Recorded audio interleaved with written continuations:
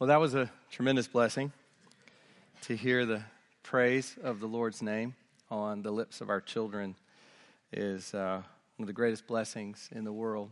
So we praise God for that.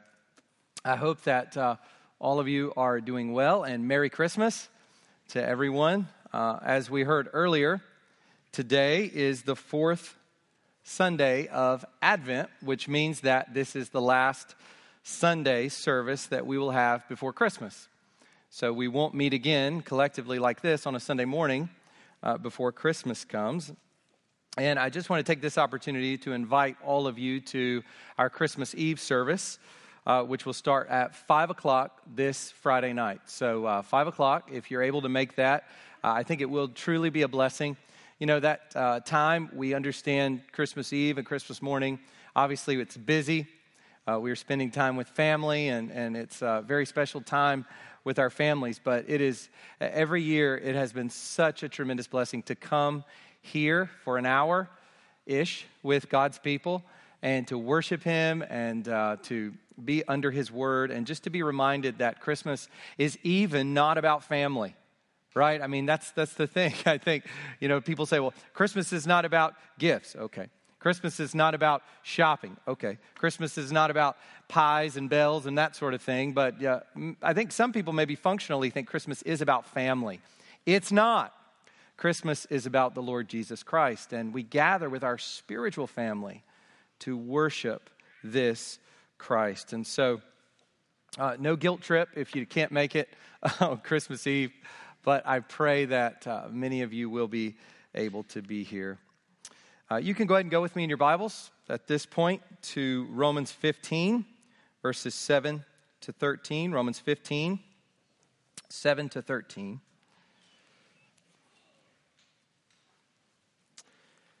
As I've said before, it is sometimes difficult to determine what to preach during Advent. Do we stay or do we go? That's kind of the question that I have to ask around November every year, at least by November. Do we stay where we're at, or do we go to another place? And this year, I decided to stay in Romans. I tend there, if it works, so to speak.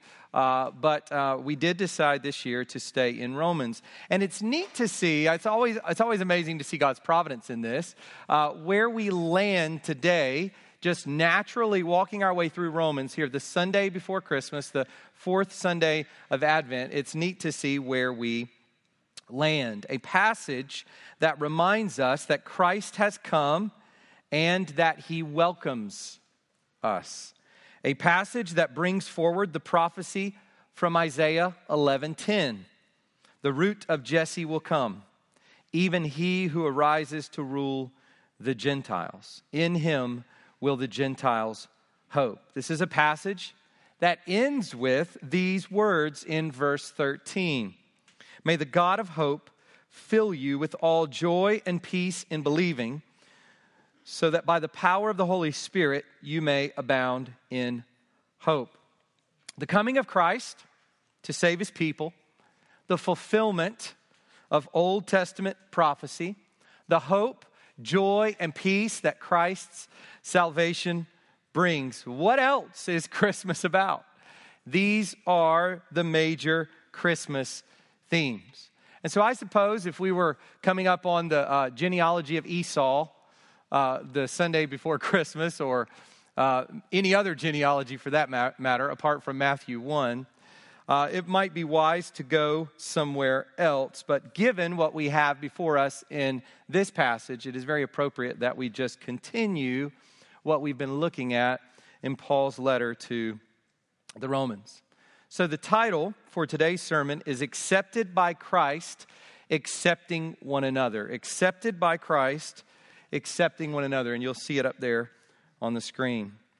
For several weeks, we've been in a section that runs from 14:1 to 15:13. And today, Paul reaches his climax. So he's been walking through, and Paul does, he's obviously not thinking in chapters and verses. None of the biblical authors are. But under the inspiration of the Holy Spirit, given his own style and his own method of communication and his own kind of mental house of rhetoric, Paul proceeds to communicate this truth under the inspiration of the Holy Spirit. And undoubtedly, however Paul did it, he had a way that he was organizing what he presented. No one writes something or gets up in front of people and just sort of rambles on. I mean, I suppose that happens, but generally speaking, and particularly in the case of something like a letter to the Christians at Rome, there would have been lots of thought and structure that would have gone into this letter. And we've seen that structure. We've seen how chapters 1 to 4 constitute a unit, and 5 to 8 constitute a unit, which ends gloriously at the end of chapter 8. And then Paul goes from the beginning of chapter 9 to the end of chapter 11 discussing Jews and Gentiles. And then we see how he turns at the beginning of chapter 12 to really apply everything that he's said so far to God's people. Very practical instructions given in chapter 12. And that then leads into chapter 13 with more practical instructions about living the Christian life in the real world. And he moves from chapter 13 into this section that we've been in for several weeks, chapter 14, verse 1 to 15, 13. And what we come to today is the climax of that section. And what's interesting is the passage we'll look at today also serves as a kind of final word of instruction in the book of Romans. So it is, you could see it most certainly as the climax to this section, but it is also the final word of instruction before Paul gets into all this itinerary stuff and the greeting stuff. At the end of chapter 15 and into chapter 16, this is the last message, the last bit of theological discourse that Paul gives in this most famous letter that he has written. So we could understand this passage today to be climactic of the book of Romans as a whole. So let's take up and read. If you would go ahead and stand with me. We're going to read Romans chapter 15, verses 1 to 13.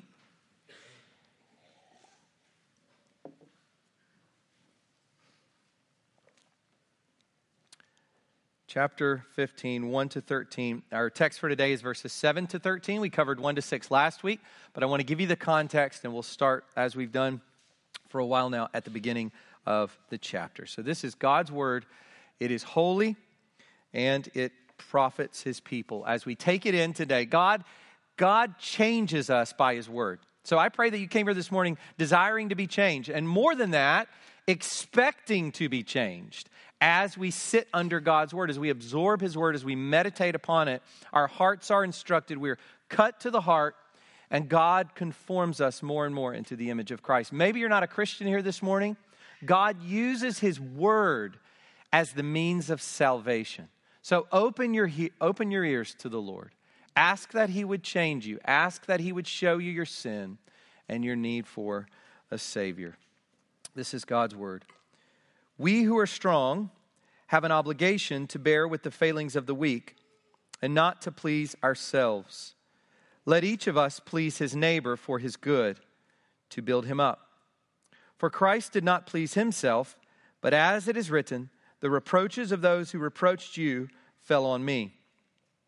For whatever was written in former days was written for our instruction, that through endurance and through the encouragement of the Scriptures we might have hope. May the God of endurance and encouragement grant you to live in such harmony with one another in accord with Christ Jesus, that together you may with one voice glorify the God and Father of our Lord Jesus Christ. Therefore, welcome one another as Christ has welcomed you for the glory of God. I'm going to read that verse again because the way it's broken up, the ESV editors take that verse with what precedes, but it's, I think, rightly to be taken with what follows. So I'm going to read that verse again more quickly with what follows. Therefore, welcome one another as Christ has welcomed you for the glory of God. For I tell you that Christ became a servant to the circumcised to show God's truthfulness in order to confirm the promises given to the patriarchs, and in order that the Gentiles might glorify God for his mercy, as it is written, therefore I will praise you among the Gentiles and sing to your name. And again it is said, rejoice, O Gentiles, with his people. And again, praise the Lord, all you Gentiles, and let all the peoples extol him.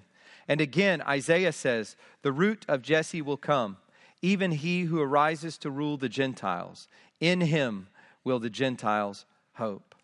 And then verse 13, may the God of hope fill you with all joy and peace in believing, so that by the power of the Holy Spirit you may abound in hope. You can go ahead and be seated.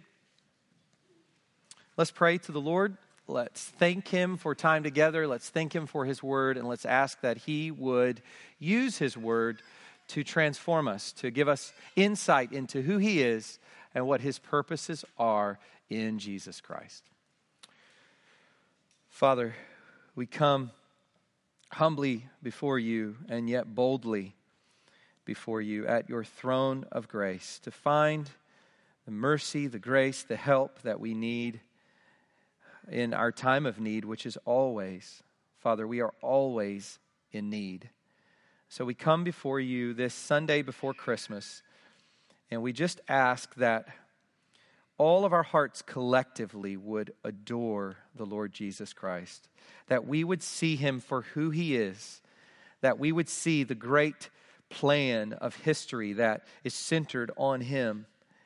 And Lord, that we would see practically the effects, the purposes, the results of his coming in the lives of real people like us, living in a real time, part of a real church, doing real life. Father, that we would see the import, the impact of the coming of Christ into the world. Not something to merely be considered in the mind or nostalgically sung in songs, but Lord, something to be lived. And we pray that we would live Christmas, that we would live Christ. God, we pray that you would help this sermon this morning to do that, to create, to mold, to shape us, to live Christmas, to live the truth of Christ's coming practically. And Lord, particularly as we think about this passage we're in, that it would impact how we treat one another in this church. Lord, that our love for each other would grow, our desire to serve one another would grow, and our willingness to accept one another in the face of differences, and to see that we are built up in your word, that we're built up in your gospel. Father, that we would live self-denying lives, not selfish lives, and that the world would look upon us here at Four Corners and they would see the life of Christ. They would see the truth of the gospel. They would see the significance, the relevance of the Christian message. Father, I pray for anyone who is here today who is not a Christian. Lord, Sunday before Christmas, families in town, undoubtedly some this morning do not know you. They're here, going through the motions, but they know nothing of your grace. Their hearts have not been changed. They have not been born again. They do not worship Jesus as Lord. They do not truly believe in their hearts that you raised him from the dead. They have not trusted that through Jesus' blood, their sins are forgiven. They have no hope in the life to come, no hope in the coming of Jesus again to receive us unto himself. Father, I pray for those souls among us this morning. I pray that they would see the glory of Christ this morning from his word, and that they would turn to him, submit to him, bow the knee to him as Lord and King, and that they would trust him as the promised Redeemer, the only rescuer, the ark in which we must go to be saved from the flood of your just wrath against sin. I pray for those individuals, Lord, and I pray for all of us that we would be lifted up in praise to you this morning by means of your word. We pray in Jesus' name. Amen. So in this passage, Paul is calling his readers to accept one another because they've been accepted by Christ. That's the logic at the very beginning. Accept one another as you have been accepted by Christ, because you have been accepted by Christ, in light of the fact that you have been accepted by Christ. Jew and Gentile together in Christ. The weak in faith and the strong in faith together those whose consciences will not allow them to eat freely, and those who have fully embraced their freedom in Christ together. Those who still think they need to observe Old Testament ceremonial laws, and those who don't, together. Those with different opinions and views on inessential matters, together. Unity, harmony, peace in Christ. That's what this passage is about. That's what chapter 14, verse 1 to 15, verse 13 is about. And that's what this climactic passage is telling us. This unity in Christ, this accepting one another as those who have been accepted by Him. And Paul lays it out for us in 3 parts. And these are going to be our 3 points for this morning. He lays this out, accepted by Christ, accepting one another. He lays this out in 3 parts. And so here they are. 1 Christian people, verses 7 to 9, the beginning of 9. 1 collective praise, latter part of 9 to 12. And then 1 central prayer. 1 Christian people, 1 collective praise, and 1 central prayer. So let's look at these. We're going to begin with 1 Christian people. And for that, look with me at verses 7 to 9a. Therefore, welcome one another as Christ has welcomed you for the glory of God. For I tell you that Christ became a servant to the circumcised to show God's truthfulness in order to confirm the promises given to the patriarchs, and in order that the Gentiles might glorify God for His mercy. So what is Paul doing here in this passage? Well, he is uniting. That's the big idea. Paul is uniting his readers. Some of his readers are Jews, and some are Gentiles. Some are having trouble moving beyond in this particular historical context. Some are having trouble moving beyond those Old Testament observances, those Old Testament Jewish observances, and some are not. And Paul wants to remind them of their unity, of their oneness. But where is this unity found? You know that there's a lot of talk about unity in our world, and we just think, well, that's a good word. Inclusion and unity and acceptance and all of that. Those are just kind of good words that in our culture are very PC. They're thrown around. Well, what kind of unity are we talking about? Unity for unity's sake? Unity irrespective of truth? No. We are talking about unity in something, or rather, unity in someone. Unity in Christ. This unity is found in Christ alone. How are these people united? They are united as a people who have been welcomed or accepted by Christ. That is the basis for their unity.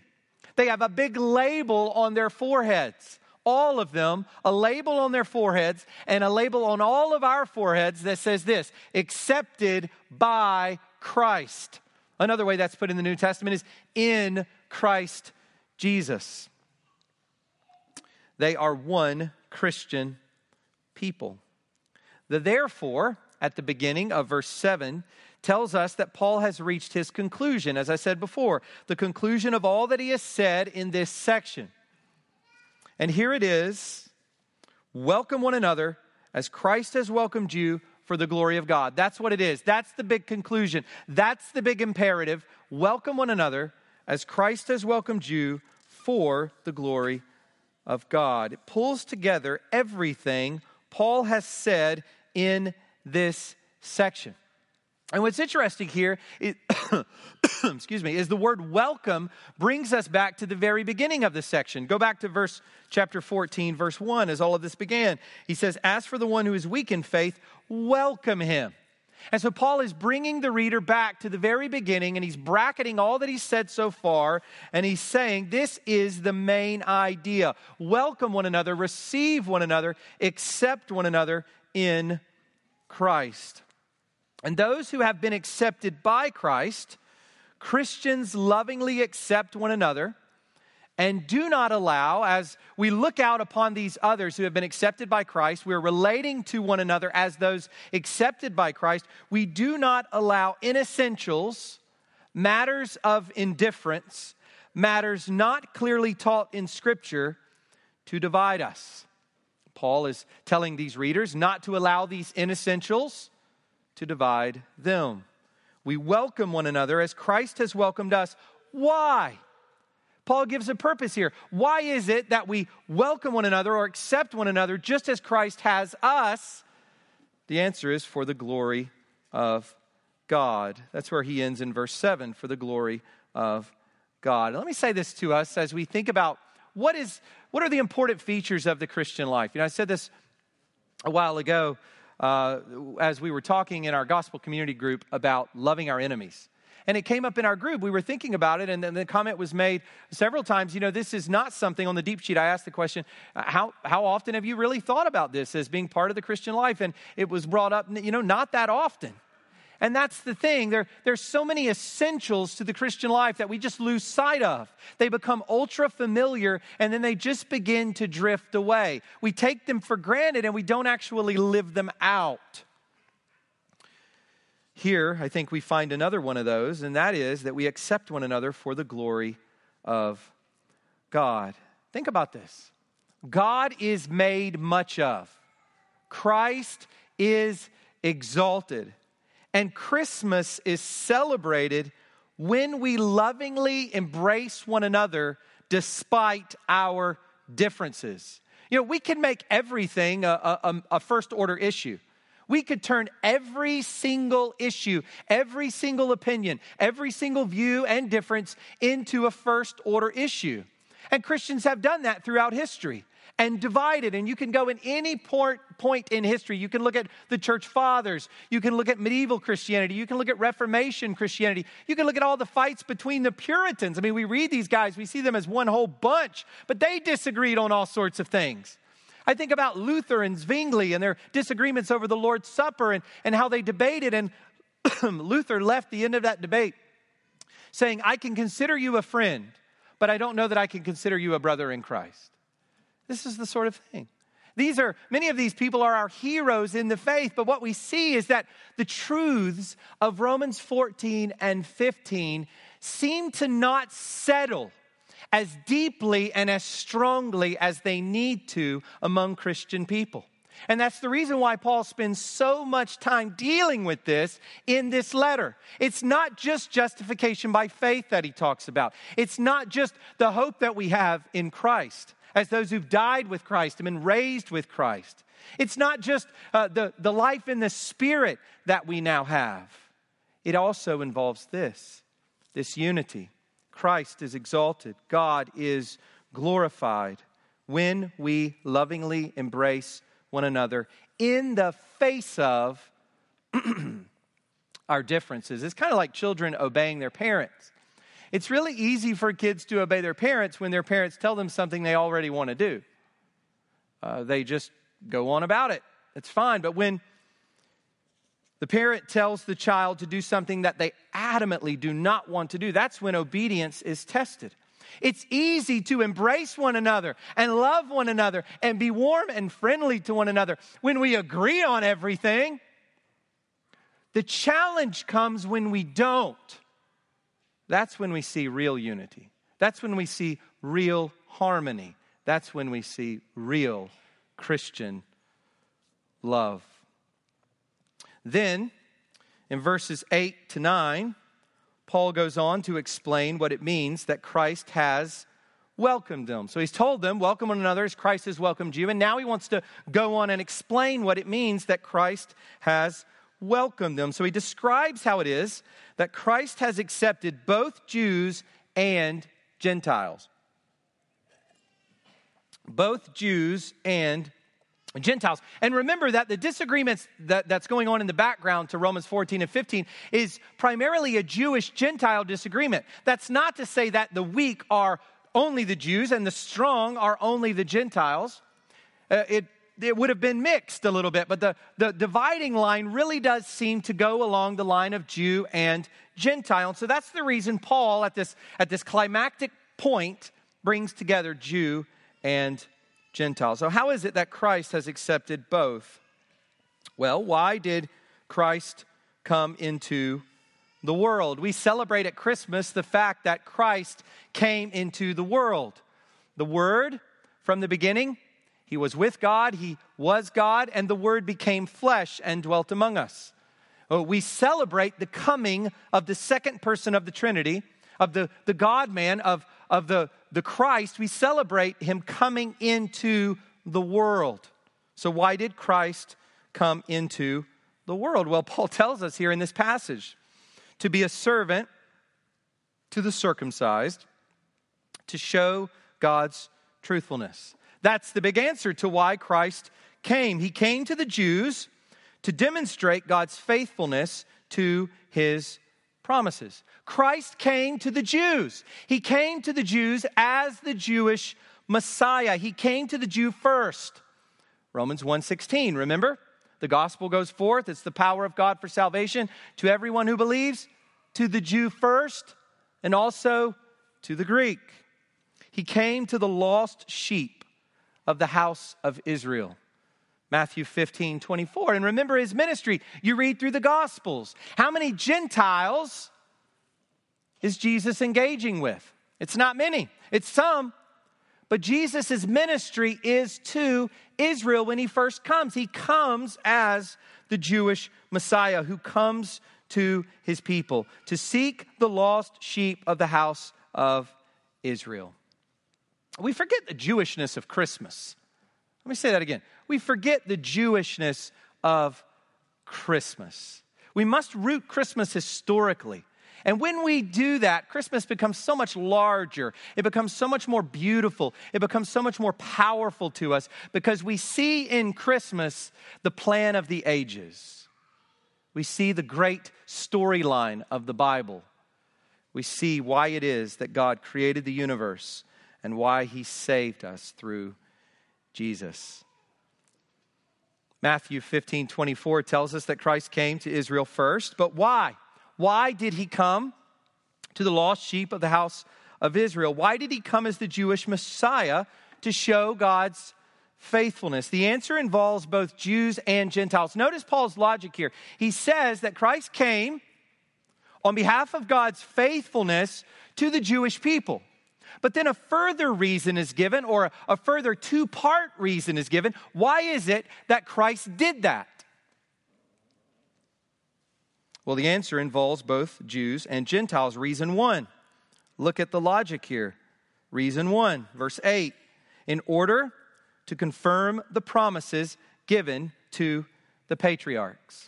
So when Christ came on the scene, it was as though you had these promises lying out there over on the side, not fulfilled yet, and they're just kind of lying there. God has made these promises to the patriarchs. He made promises to Abraham, Isaac, and Jacob, and there they are, but they haven't been fulfilled. Christ's coming is cataclysmic, and then it is as though God takes a massive stamp and He stamps those promises as fulfilled. He stamps those promises as yes. He stamps those promises as true and confirmed. We see this in the birth narratives at the beginning of Matthew and Luke. We see this in Luke, for example, when Zechariah, the father of John the Baptist, remember he's silenced because when he's in the temple, the angel tells him he's going to have a son who's going to be the forerunner of the Christ.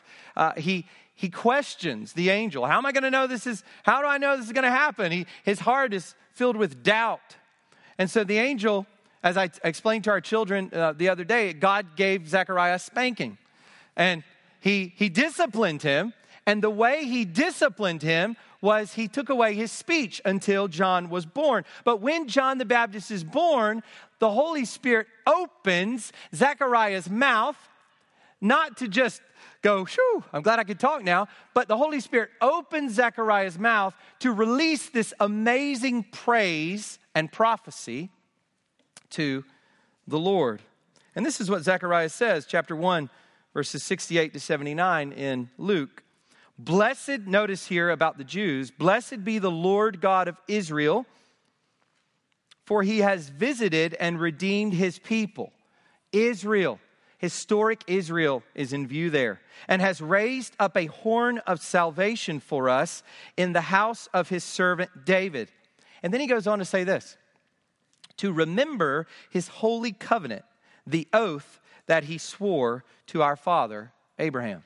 God doesn't make oaths lightly, and God never lies. He never lies. It is blasphemously unthinkable that God would ever say he's going to do something and not do it. We are frail. We forget. We go back on our word. We are unfaithful often, not the Lord. He never lies. And he promised these things to Abraham. And what we're being told here by Paul is that Christ came into the world in order to confirm those promises that he gave to Abraham, and then Isaac, and then Jacob, and so on. So that's reason number one. Reason number two, we find, verse 9, in order that the Gentiles might glorify God for his mercy. So the coming of Christ to the Jewish people extended beyond the Jewish people. Why did Christ come as a servant? Humbly as a baby, meek and lowly in a manger, even to the point of death on a cross? Answer, to fulfill his promises to Abraham, Isaac, and Jacob, and to shower the undeserving, uncovenanted Gentiles with his mercy. You see, neither the Jews nor the Gentiles deserved anything from God. That's why it's all mercy. But God had made promises to the Jewish people. He had made promises to the Jews through the patriarchs. And so Christ came to confirm those promises. But he had made no promises to the Gentile people. He brought his mercy to them through Christ. And all of this, to the Jew and to the Gentile, can be traced back to one early biblical verse. And you remember it from Genesis 12. Genesis 12, verse 3, God promises Abraham, in you all the families of the earth shall be blessed. So here's the amazing thing. The coming of Christ to confirm the promises given to the patriarchs, and the coming of Christ in order that the Gentiles might glorify God for his mercy, are rolled up into one and become one in the same in light of God's promise to Abraham. Because God's promise to Abraham involves the blessing of all the families on the globe through his descendant. So I hope you see this. At the heart of Christmas is one united people, pulled together from very different backgrounds. It should not surprise us at all how many different backgrounds and propensities and inclinations and worldviews, little w worldviews, that we come from. We inhabit different spaces throughout our lives, and we just come together into a local church. The same was true of the Jews and Gentiles. Imagine a Jew living in Palestine and a Gentile living in the city of Corinth. What in the world did those two have in common? In Christ, everything. How much less our little differences. One united people, pulled together from very different backgrounds, and in Paul's day, being held together by one great truth. We are a people who are being held together by one great truth. We are all accepted by Christ. We are one Christian people. Isn't it interesting that that's how Paul ends Romans, as it were? That's how he ends the instruction. So when you think of Romans in the future, you think justification by faith. That's good. You think life in the Spirit. That's good. I also want you to think unity and harmony in Christ among brothers and sisters. So that's the first part of Paul's argument here as he unfolds this acceptance by Christ and accepting of one another. The second is one collective praise. So we've seen one Christian people, Jew and Gentile united as one in Christ, accepted by Christ, and now we see one collective praise. So look with me at verses 9 to 12. I'm going to pick up in the middle of the verse.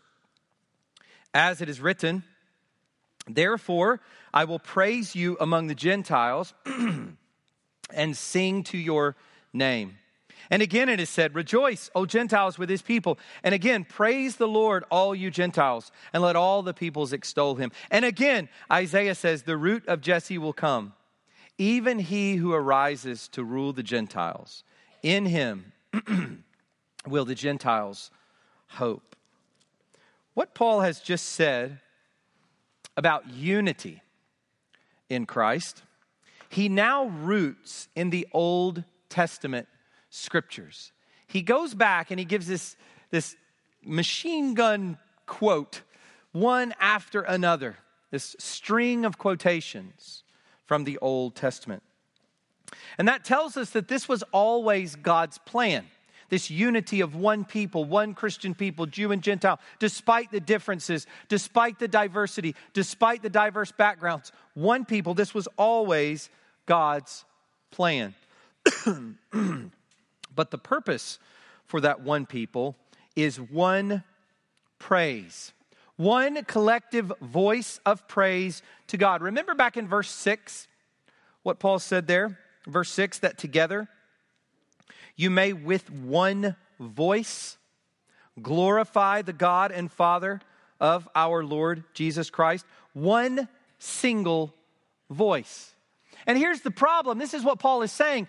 Paul's desire is that there be one voice. God's desire for us is that there be one voice glorifying God. And here's the problem. When we allow differences between us, inessential differences that are not clearly taught, issues and views that are not clearly taught in God's word, that are not a matter of obedience to clear commands of Scripture. We allow the differences among us to divide us. What is lost? What do we subtract from this one voice of praise to God? God's glory is ultimately what this is all about. So consider this. The prophecies of Christ's coming that we read here, these Old Testament verses, these prophetic verses, the prophecies of Christ's coming that we talk about, especially at Christmas, right? We read these verses, and especially verse 12, and these are the sorts of things we read during Christmas time. These prophecies of Christ's coming. These prophecies include, now listen to this carefully, these prophecies include the bringing together of one people in Christ for God's praise. Let me say that again. These prophecies don't just sort of lose themselves in Christ's coming and then we marvel at it. These prophecies are bent towards, are leaning in towards this union of one people for the praise of God's name. That means our unity has to do with the glory of Christ. It means that our unity has to do with the gospel. Let me just say this to us. Christmas should bring brothers and sisters in Christ together. Not because we feel really good, not because we have, so it's just a cheerful season and just makes us kind of feel happy. And so we just are nicer to each other. That's not what I'm talking about. The truths of Christmas, the kinds of things that Paul is saying here should bring brothers and sisters in Christ together. So let me say this to you. Maybe you're marching along this Christmas. You're doing your Advent devotional. You're doing family worship with your kids. You're coming... You're coming to the services and maybe you're even helping your neighbor and doing some things out there for people in need and all of these things that are going on that we associate with Christmas time. But all the while, you got this bitterness and grudge towards your brother or sister in Christ. Or all the while, you have this rupture in a relationship with a brother and sister in Christ. You need to see that Christmas is relevant to that. That the coming of Christ, the purpose of his coming, the prophecies about his coming are relevant to that bitterness and anger and resentment or whatever else you have in your heart towards your fellow believer. So maybe put the book down. Get on your face before God and talk to your brother or sister in Christ. Give them a call. Worship Christ rightly this Christmas. Who do you need to reconcile with in the body of Christ this Christmas. Bouncing off of his last point about Gentiles glorifying God for his mercy, Paul now lists examples of that from the Old Testament. He gives four verses from the Old Testament. So I'm just going to go through these quickly. David in Psalm 18:49, therefore I will praise you among the Gentiles and sing to your name. Moses in Deuteronomy 32:43, rejoice, O Gentiles, with his people. David again in Psalm 117:1, praise the Lord, all you Gentiles, and let all the peoples extol him. And then we hear finally, climactically, from the prophet Isaiah in Isaiah 11:10. The root of Jesse will come, even he who arises to rule the Gentiles. In him will the Gentiles hope. So what can we observe about this list of Old Testament quotations and prophecies? The importance of them lies in their togetherness. They are meant to be taken as one thing. We're meant to read through them and to feel the impact of them collectively. And so what observations can we make about this little package deal? Paul is going back to the Old Testament to reinforce his point about accepting one another as those accepted by Christ, to reinforce this unity in Christ according to God's purpose. He's going back to the Old Testament. What are some observations we can make about this package deal? Well, first, Gentile inclusion is the main idea. That's the main thing that Paul is focused on here. The word Gentiles is repeated in every verse. God pulls together all peoples to make one people of praise. A second observation is that the Jewish people are at the center. So if the Gentiles, that's the main idea, that's the theme that's running throughout, that's what's common to every single one of these quotations, at the center of all that are the Jewish people. We see that in Deuteronomy 32:43. That quotation there, rejoice, O Gentiles, with his people. That's a reference to the Jews. And this reminds us that the Gentiles are grafted in. Those who were not a people are now a people. Remember, as Paul describes that in Romans 11, that you had the Jewish people and some of the branches were broken off, and then Gentile branches were grafted in. Unnatural branches were grafted in. We are unnatural branches. If we're Gentiles, non-Jews, non-Hebrews, non-physical descendants, ethnic descendants of Abraham, we are grafted in branches. We are rejoicing, listen, with his people. We've been grafted in to be a part of his people. Rejoice, O Gentiles, with his people. Third, the Jewish Messiah is the one who pulls all of these people together.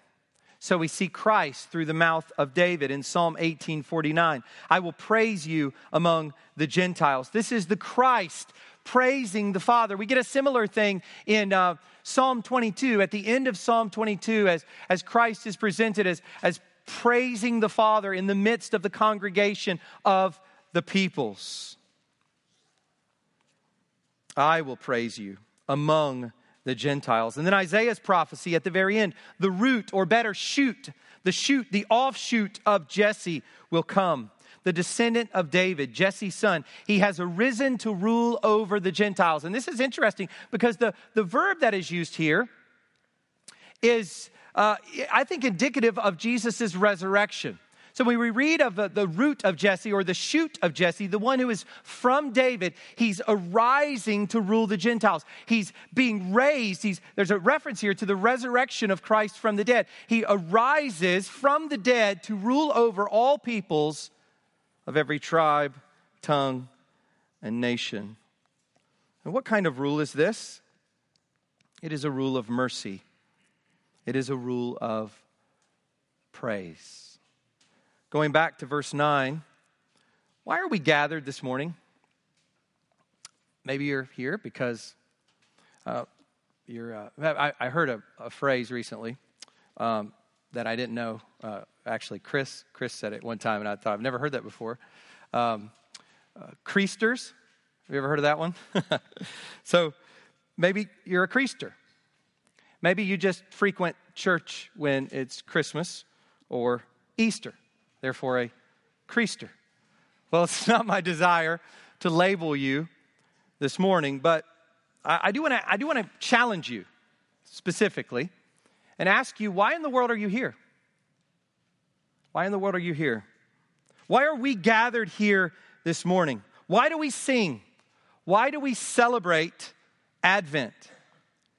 And the reason is because we are praising God for His mercy. If you have no appreciation for God's mercy to you in Christ this morning, then I don't know what you're doing here. We praise God for His mercy. That's why it is that we have come together to worship. And I'll tell you why you're here this morning if you're not doing that, because of God's goodness to you, because of God's providence in your life. He's brought you here so that you would become one of those people. Don't waste this time. You may never find yourself in another gathering like this again. Today is the day of salvation. Turn to Christ now if you are a creaster. Turn to Christ now.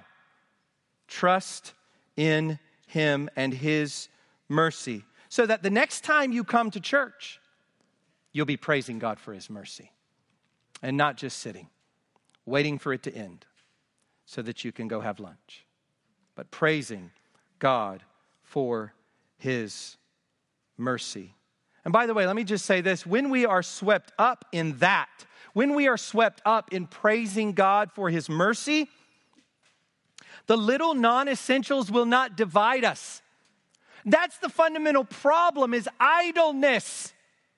Idleness, spiritual idleness. People who are arguing and bickering and quarreling and dividing and focused on differences are spiritually idle. They're not doing what they're supposed to be doing, and so they're wrapped up in doing what they're not supposed to be doing. What should we be doing? We should be absolutely consumed with praising God for His mercy. That's why we were saved. That's why Christ came. That's why Jews and Gentiles have come together as one people, that the Gentiles might glorify God for His mercy. So finally, we come to one central prayer. We've seen one Christian people, one collective praise, and then finally this morning, one central prayer. Look at verse 13 with me. May the God of hope fill you with all joy and peace in believing, so that by the power of the Holy Spirit you may abound in hope. Paul ended verse 12 with Isaiah's prophetic words, in Him will the Gentiles hope. That word, Paul does this frequently, a word will sort of kind of catapult him into another little section about that word. Paul is an excited writer. He's a worshipful, excited writer. He's just bubbling over with praise towards God and excitement about the truth of the gospel. By the way, what a testimony to the truth of the gospel, that this former Jewish Pharisee is now so sold out to tell people about Christ, to get beaten for Christ, to get beheaded for Christ. Do you feel his passion? Do you hear his passion? And from that, do you see the reality? He saw Christ. When he tells you he saw Christ, he's not lying. He saw Christ. And you feel the same from Peter and from John when he says, we've seen him, we've touched him, we've held him, we've beheld him. He lives. That's Paul's spirit. That is the overall tone of all that he writes. And so he goes from this idea of hope, and it just springboards him into what we find here in verse 13. And it leads him here into a very special prayer. And this verse has become one of my favorite verses in the Bible. One of my favorite verses. One commentator describes it this way, verse 13. What Paul sets out here in 15:13 is, in fact, the essence of all that he proclaimed in his mission to pagan Gentiles, of all that he wrote to the believers in Jesus at Rome, and of all that by being canonized in our New Testament is being spoken to Christians today. This prayer gets at the center of the Christian life. This prayer gets at the essence of Christianity. It tells us what we should strive for in our own Christian lives, what we should pray for and work towards in the lives of others. It tells elders what to pray for the congregation, and it tells parents what to pray for our children. Let me ask you a question. You praying for your children to be successful? Okay. You praying for your children to make good money, get a good education, be strong, fit, eat well, whatever. You're praying about all these things. How about praying this for your children? How about praying that this, verse 13, would take such deep root in the hearts of our children? As we've seen, this comes out of a grand view of history, this prayer. God's plan to unite one diverse people in Christ. God's plan to love and accept a people who will then love and accept one another. So as we pray this prayer, we need to pray it in context. We need to consider its import and its relevance in context. United living, united praise, and now united hope. Our unity in Christ is a unity in hope.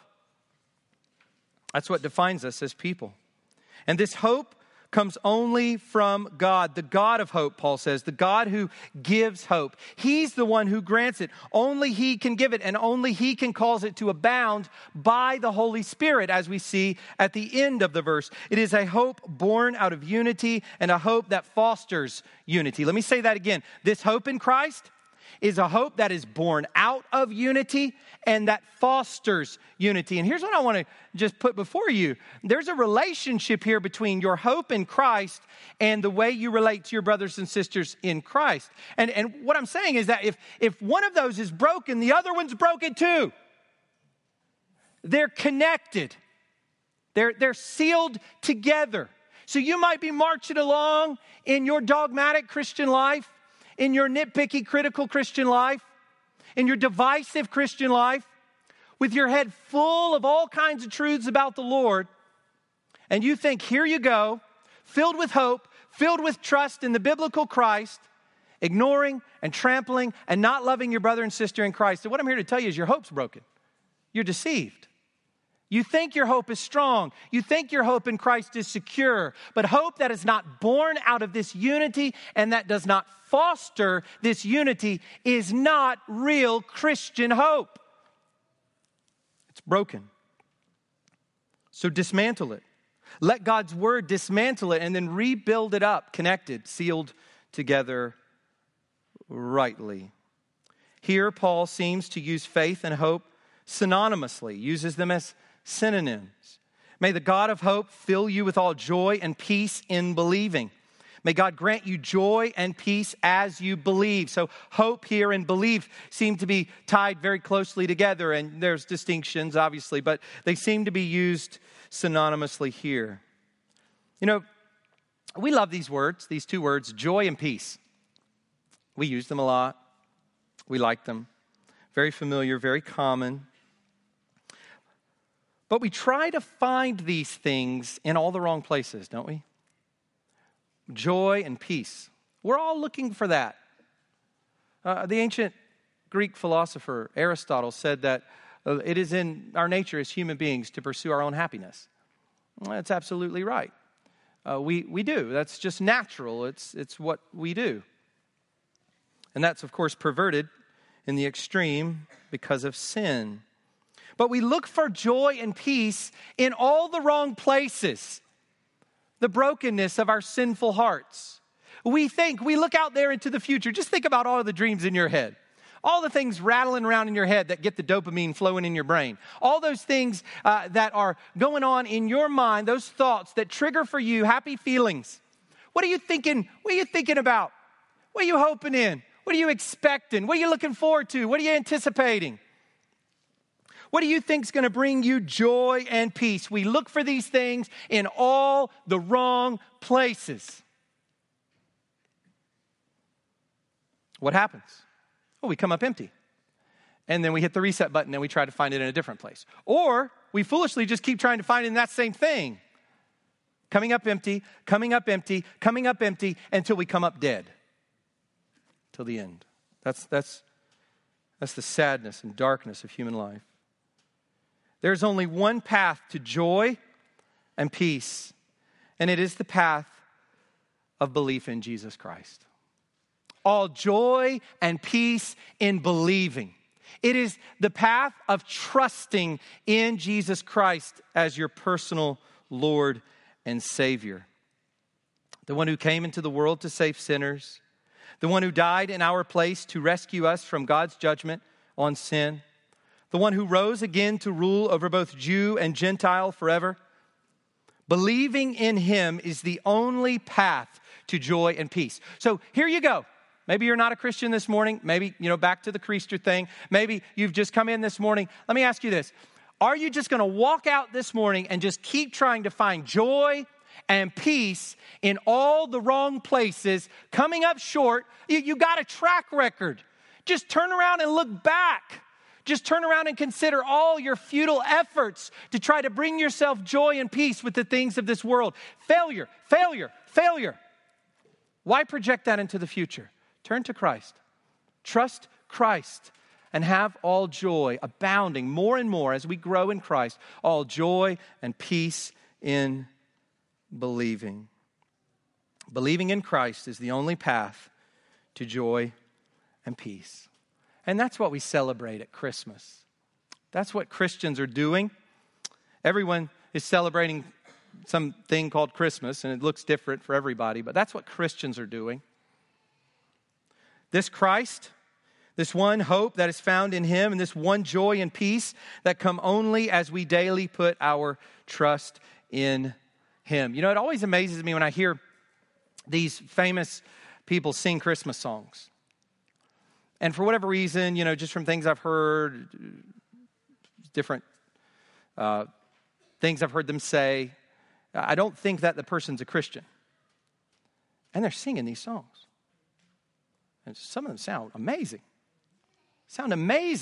And they're my favorite versions.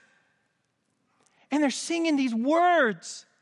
And it's just like bouncing off of a cold, dead heart. A stone cold, dead heart. No joy, no peace. They sound so joyful and so peaceful with their melodic voices that God gave them for his glory. And they use to blaspheme him and reject him and serve self. And they're singing these wonderful songs and just bouncing off of a cold, dead heart. I pray that will not be the case for you this Christmas. So this Christmas, my prayer for all of us is this. May the God of hope fill us all with joy and peace in believing, so that by the power of the Holy Spirit, we may abound in hope. And as we abound in hope, that we may abound in unity and love for one another. That we would welcome one another as Christ has welcomed us. Why? For the glory of God. Let's go to the Lord in prayer. Father, we thank you for your revelation to us. We thank you for Christmas. We thank you for the truths of Christmas. We recognize, Lord, that Christmas has largely been hijacked by the culture, and there's just so much that is obscuring the beauty and glory, and yet the beauty and glory is so glorious that it just shines through all of that. Lord, we thank you for the first Christmas, and we thank you for Advent each year as we as Christians get to think about these things anew. But beyond that, Lord, we thank you that every day is Christmas for us. Every day we live in light of this great hope that came through this great Christ who came to earth to save sinners like us. We thank you, Father. Would these truths unite us together? Father, would you grow our unity and our harmony and our love for one another? Would we be absolutely committed to the truths of your word, would we stand courageously and fight for the truths of your word, as many around us reject and fall away from the authority of Scripture, the truth of the gospel, the basic ethical structure of the Christian life. Many churches caving and caving and caving. Lord, would we not do that? Would we be courageous and stand firm on your truth alone, while also not being divided over inessential matters, differences of opinion, and so forth? God, would you grant us the grace to do this in unity and hope, joy and peace, by the Holy Spirit, for the glory of your name. Through Christ our Lord we pray. Amen.